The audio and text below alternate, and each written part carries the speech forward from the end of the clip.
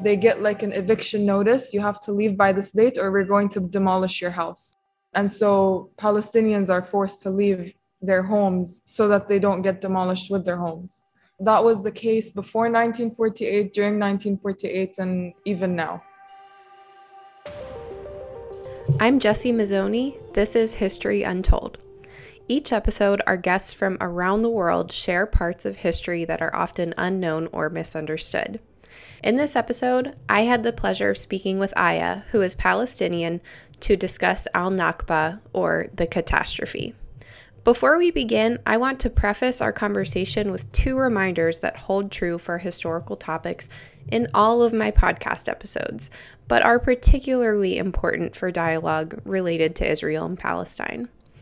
First, my podcast does not illustrate every stakeholder's perspective of a historical moment, but instead is meant to focus on the perspective of the episode's guest. As such, my guest today will be sharing only the Palestinian perspective on al-Nakba. In the future, I would love to host episodes sharing multiple perspectives on one topic, so if you would like to speak to another perspective on al-Nakba or any other topic, please reach out to me. Second, in all History Untold episodes, my guest and I regularly discuss governments, militaries, and political organizations. Please keep in mind that these groups never represent 100% of the people of a given nationality, race, cultural identity, or religion. To be more specific, in this episode, when we refer to Israel and Israeli political groups, we are never stating that these groups represent the will of all Israeli people, and they certainly do not represent the will of all Jewish people.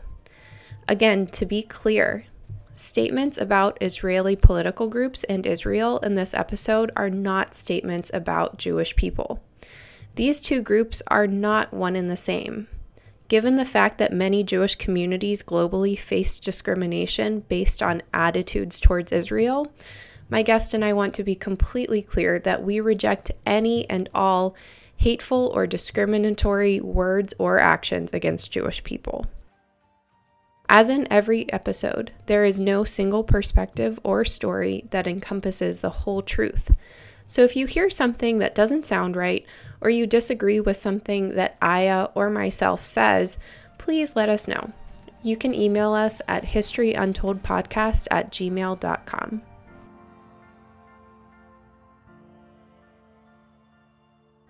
Today I have Aya Salema joining me. She's going to share a critical moment in Palestinian history which took place in 1948 called al-Nakba. Before we begin, Aya, I would love it if you could share a little bit about yourself and why you chose to share this important moment in Palestinian history. Okay, hi, I'm Aya and I'm a Jordanian Palestinian. I've lived in Qatar most of my life, but I have a lot of Palestinian family that still reside in Palestine and a lot that still reside in Jordan. And my family has had a lot of experiences that have been a result of a Nakba and a Naksa, which is an event that took place after a Nakba. I guess like for me, keeping track of that history is just really important to my identity because I haven't had the chance to actually live in Palestine for many reasons, mostly political. And so keeping track of the history, making sure that I'm aware of everything that's happening up to date is just an important part of who I am. And you started Carnegie Mellon's first Palestinian group. Is that right? Could you tell me more about that? Yeah, so over the past year, there have been a lot of events that took place in Palestine. And that kind of brought the Palestinian community together in CMU. And we thought it was very important to talk about this issue or these kinds of issues because we realized that the non-Palestinian community is not aware of the events that take place in Palestine, both historical and current. And so we decided to start the Palestinian Club because we wanted to spread awareness about Palestinian rights, and we wanted to commemorate Palestinian culture and tradition and make sure that it stays alive in our community. And Before we talk about Al Nakba and everything leading up to it, could you also just explain what that word means in Arabic?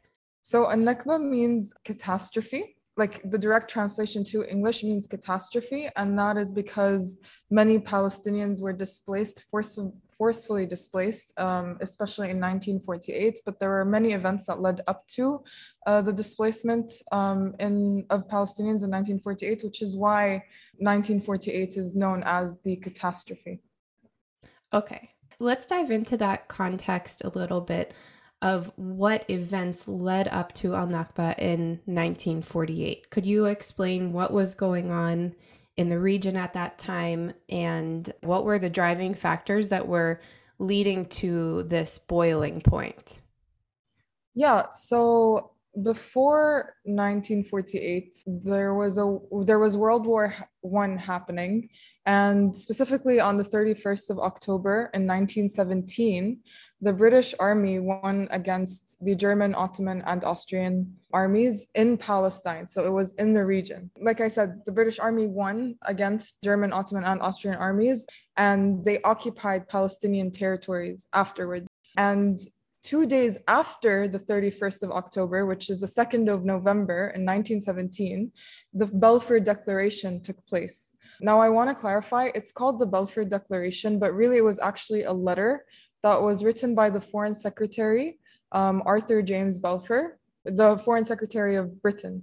And this letter was directed to Lord Rothschild. The letter basically said, and like this is directly from the letter, His Majesty's government view with favor the establishment in Palestine of a national home for the Jewish people and will use their best endeavor to facilitate the achievement of this object. It's being clearly understood that nothing shall be done which may prejudice the civil and religious rights of existing non-Jewish communities in Palestine, which are the Palestinian people, or the rights and political status enjoyed by Jews in any other country.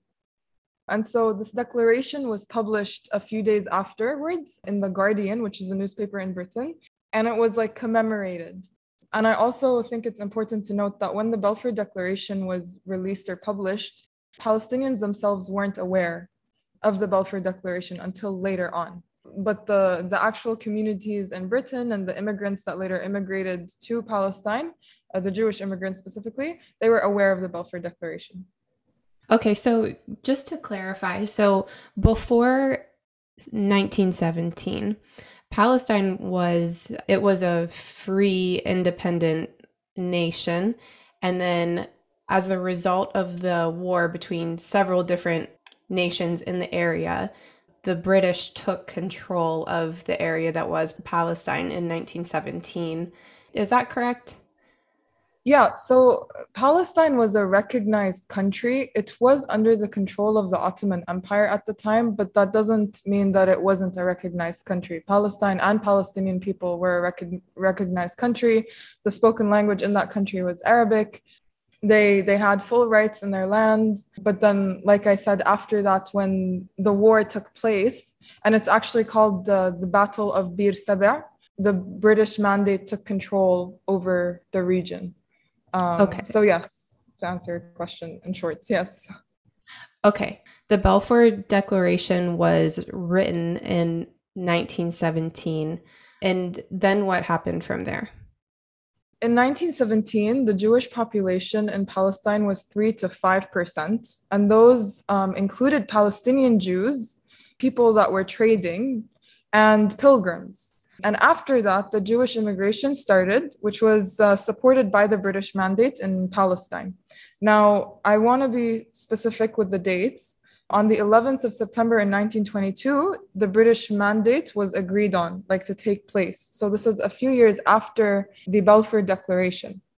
And the British mandate agreed to provide protection to the Palestinian people's rights in their homes and their land, while also allowing Jews to immigrate and support their immigration, and also granting Jews the Palestinian citizenship. And that was also like stated in the Balfour Declaration that was sent to Lord Rothschild. Over time, more and more Jewish immigrants started to immigrate, starting 1920 up until 1948 and afterwards, of course. Okay, so you started to see an influx of Jewish immigrants, and my understanding is that the aspect of the Balfour Declaration that stated that Palestinians would keep their rights and keep their lands, the real issue is that that started to become disregarded. Is that right? Yes, yes. Okay. Okay, so let's go ahead and discuss Al Nakba then. Is there anything else leading up to that that is important to cover? So Al-Nakba, like I told you, it's defined by the displacement of Palestinian people during that year or the catastrophe. What led to Al-Nakba was the period after the Balfour Declaration. And so like I guess I'll like go into that a little bit more. Like I said, over time there were more Jewish immigrants immigrating with the support of the British Mandate, right? But then also over time, there were Zionist gangs that were forming, extremist Zionist gangs, and they were gaining more and more power. And they were also gaining military support, right? And they started to attack British authorities and they were trying to sabotage them. And that happened between the years 1920 and 1948. And they were, again, terrorizing people, specifically the British authorities, to push the British Mandate to leave Palestine. And one really big example of those gangs, it's I may be butchering the name like in terms of my pronunciation, but it's called Haganah or Haganah. And that was like a Zionist military organization. At the start, it wasn't an official military organization, but one of their biggest attacks took place in a town called Dir Yassin, and it was a massacre. There were around 400 people in that town, and around 117 of them were killed, and 40 of them were left injured. So that's like one of the bigger massacres that took place that led to Palestinians kind of leaving their homes to find a safer place to live. Hi, listeners. One post editing note.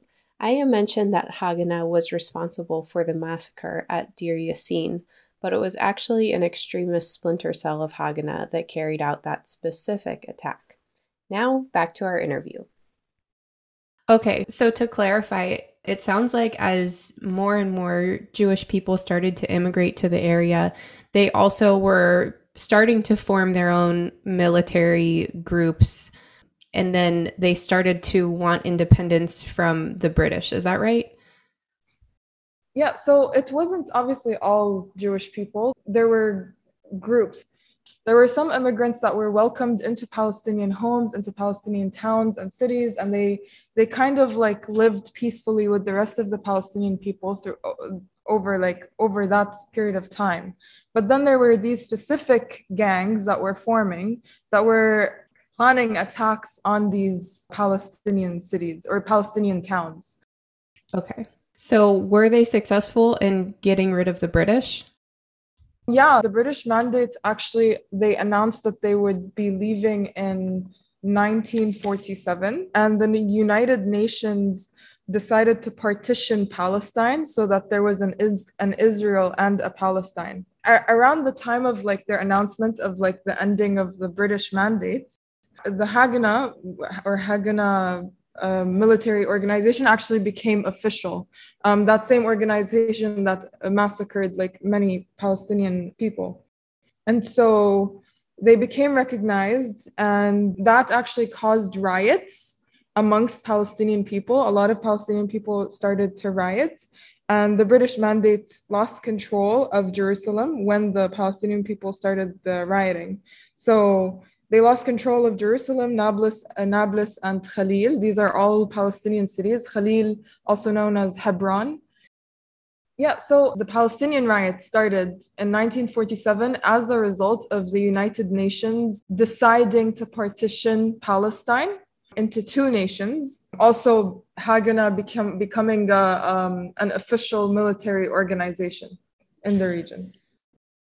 Okay, and as far as that partitioning goes, can you talk a little bit about the population breakdown versus the way that partitioning of the land ended up breaking down? Because my understanding is that that was one of the main reasons why Palestinians were so upset is because that division of the land was not what they considered to be fair or equal. Is that right? Yes, so I don't exactly have exact numbers, but the way that they decided to partition the land was a very, like, a small area of the land was given to Palestinian people, considering the large population of Palestinian people in Palestine, not to mention many of those Palestinian people being displaced from their homes to which they have a legal right to. So that angered many Palestinians, and even to this day, actually, one of the Palestinian symbols is the key, and it basically represents like a Palestinian owner of like a specific land or home carrying their key, kind of to claim their right to return. And so again, I don't exactly have exact numbers, but from my knowledge on that, it's that the way that the land was divided was unfair relative to the population of Palestinian people in the region. Okay, so that division occurred in 1947. And then is that when we move into the period that is considered Al-Nakba in 1948? Yeah. One thing that I also want to mention before I get into that is that when the numbers of Jewish immigrants increased, the British mandate decided to limit the immigration or like regulate it. And at that point, those like extremist activities were rising against the British mandate, like I said. That was the result of the British mandate limiting the number of immigrants arriving in Palestine because they saw that Palestinian people were losing their rights to their homes in the region. In 1948, around 57,000 Palestinians were forcefully displaced from their homes, starting from 1947 until 1948. So this was during the period or during the year of Al-Nakba. And after that, what happened was Palestine, or the remaining area that was considered Palestine, so after Israel was established in 1948, the remaining Palestinian territories were ruled by Egypt and Jordan, as well as Israel. Israel started to provide their own citizenship, while Jordan took control of the West Bank. And they provided the people that lived in the West Bank and the people that immigrated to Jordan the Jordanian citizenship. Whereas Egypt took control of Gaza, and they did not provide the citizenship. Those people don't have any form of like they don't actually have a passport. They just have like a legal document that states that they are from Palestinian territories. Okay, so a lot of people were left, it sounds like, not only homeless, but also without a nationality to claim. Is that right? Yes, yes. My family was one of the families that managed to get the Jordanian passport because my family lived in the West Bank. Personally, my family wasn't displaced in 1948. We were displaced in 1967, which is like another really big event that took place in Palestine. But basically, like there are many families such as my own that ended up receiving a Jordanian citizenship, but then there are many other families that are from Gaza or other regions that didn't have any nationality to claim, as you said. And so those people walk around with what we call in Arabic a wathiqa, like I said, like a legal document that entails that they are from Palestinian territories. So I do want to go back for just a minute. If it's okay, I want to talk more about displacement and Yes. what that means. Can you kind of explain what was the displacement? What did that actually mean? What did that look like for families, and how is it enforced? So with the example of Hagana attacking Dir Yassin, which is a Palestinian town, not only did they massacre the Palestinians living in that town, but they also demolished their homes, they burned them down, and whatever Palestinians that remained in that town, they didn't really have a home to go back to. And so the only thing that they could do is leave. And so displacement is a result of war, Palestinians having to leave to find a safer place to stay. And it's also the result of the systematic demolition of Palestinian towns and villages. Now, taking my grandmother as an example, who was forcefully displaced in 1967, she was basically kicked out of her home by soldiers during the time of the war in that year. And they were basically forced to leave the borders of Palestine and travel across to the Jordanian borders. So displacement, again, is the result of war and systematic demolition of Palestinian towns and villages.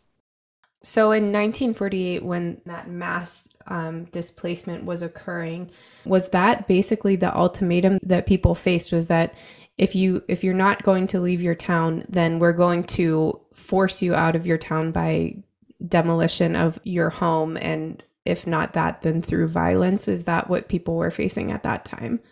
Yes, unfortunately, that is what people were facing at that time.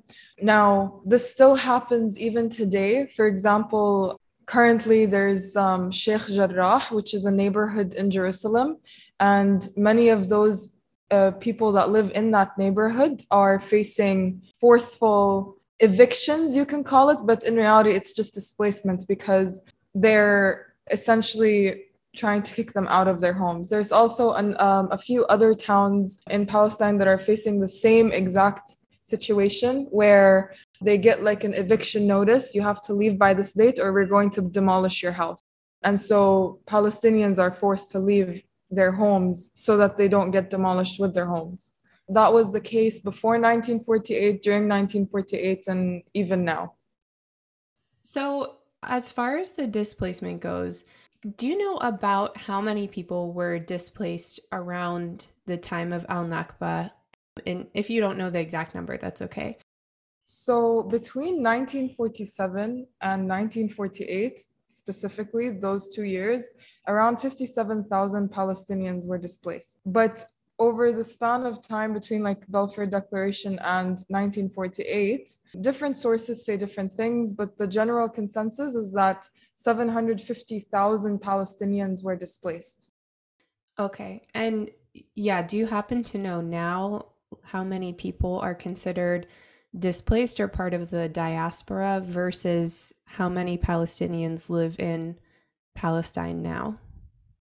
Unfortunately, I don't have that number, but what I can say is that there is a large, really large Palestinian diaspora everywhere in the world. Like wherever you go, you'll find a Palestinian community. And the largest community is found in Jordan, actually. If we want to talk like modern day, the Palestinian diaspora is so large in every single community that it's actually so easy to find like on social media. Like you'll have Facebook groups that form subgroups within the main Facebook group that will tell you like, oh, I'm Palestinian that lives in Qatar, for example, and I am from this specific town. And then you'll find like hundreds of people from that specific town.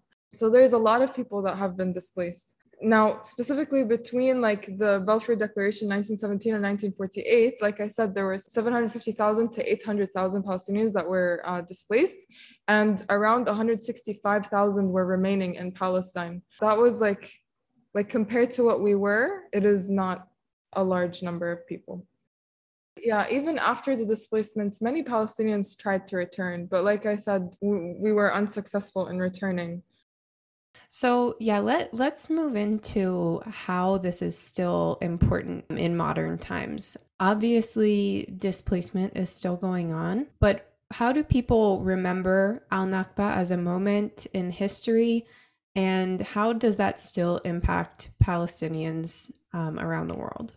Overall, like the whole like general Palestinian community all around the world, we always talk about Nakba. And I know my own parents, they would instill in me the year 1948 and the other really big date or the really big incident that took place, which is An-Naksa, which took place in 1967. That's also like a really important date to remember. And so in these events, they're our parents, our grandparents, our great grandparents, they always remind this generation and the future generations, inshallah, we always like, we try to remember these dates. We try to remember what happened, details of what happened. Like personally, we started, for example, the Palestinian Club and CMUQ for that reason, to remember these important events, because unfortunately, not a lot of people are aware of them, or you get one side of the story, but not the other. And so it's again always important to remember what's happening, because that also allows us to understand the current situation,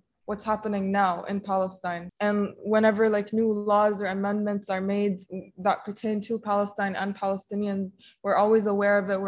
We always try to understand where those came from, what resulted in these like new laws to take place. And like you said, like how Nakba impacted like Palestinians. To this day, we are displaced. And to this day, a lot of us don't actually carry any nationality. We're kind of in this like limbo where like we don't know where exactly we belong, unfortunately. Or like a lot of us would carry like a another citizenship that we actually like, or another like nationality, but we're actually not from that country. For example, I'm someone that grew up around like a very diverse community of people. And obviously like I've adopted many things from these different cultures, but through remembering the events in Nakba and Naksa and everything in between and everything afterwards, that helps me remember who I am as a Palestinian, what's important to me as a Palestinian. Okay, so those dates have really become, and those events have really become part of the Palestinian identity at this point. Is that accurate? Yes. Okay. And what is something that you want listeners to take away from hearing this story? I would say the most important thing is to actively listen to people with stories like mine, for example, or like my family stories. Like I said, like media is incredibly biased in so many different regions in the world. Like even where I live, you might not get the other side of the story. And so I guess something that I would want listeners to always consider is the other point of view, and to not be completely closed off from other perspectives, because it can really change a narrative. That is absolutely true. And even when it's hard to face opinions and ideas that are contrary to your own ideas, I still think it's so important because you might have your mind opened up in a way where, you know, you learned that maybe things that you always believed to be true might not be 100% factual, or might be a little bit biased. So I couldn't agree more with that point. Yeah, definitely. Yeah.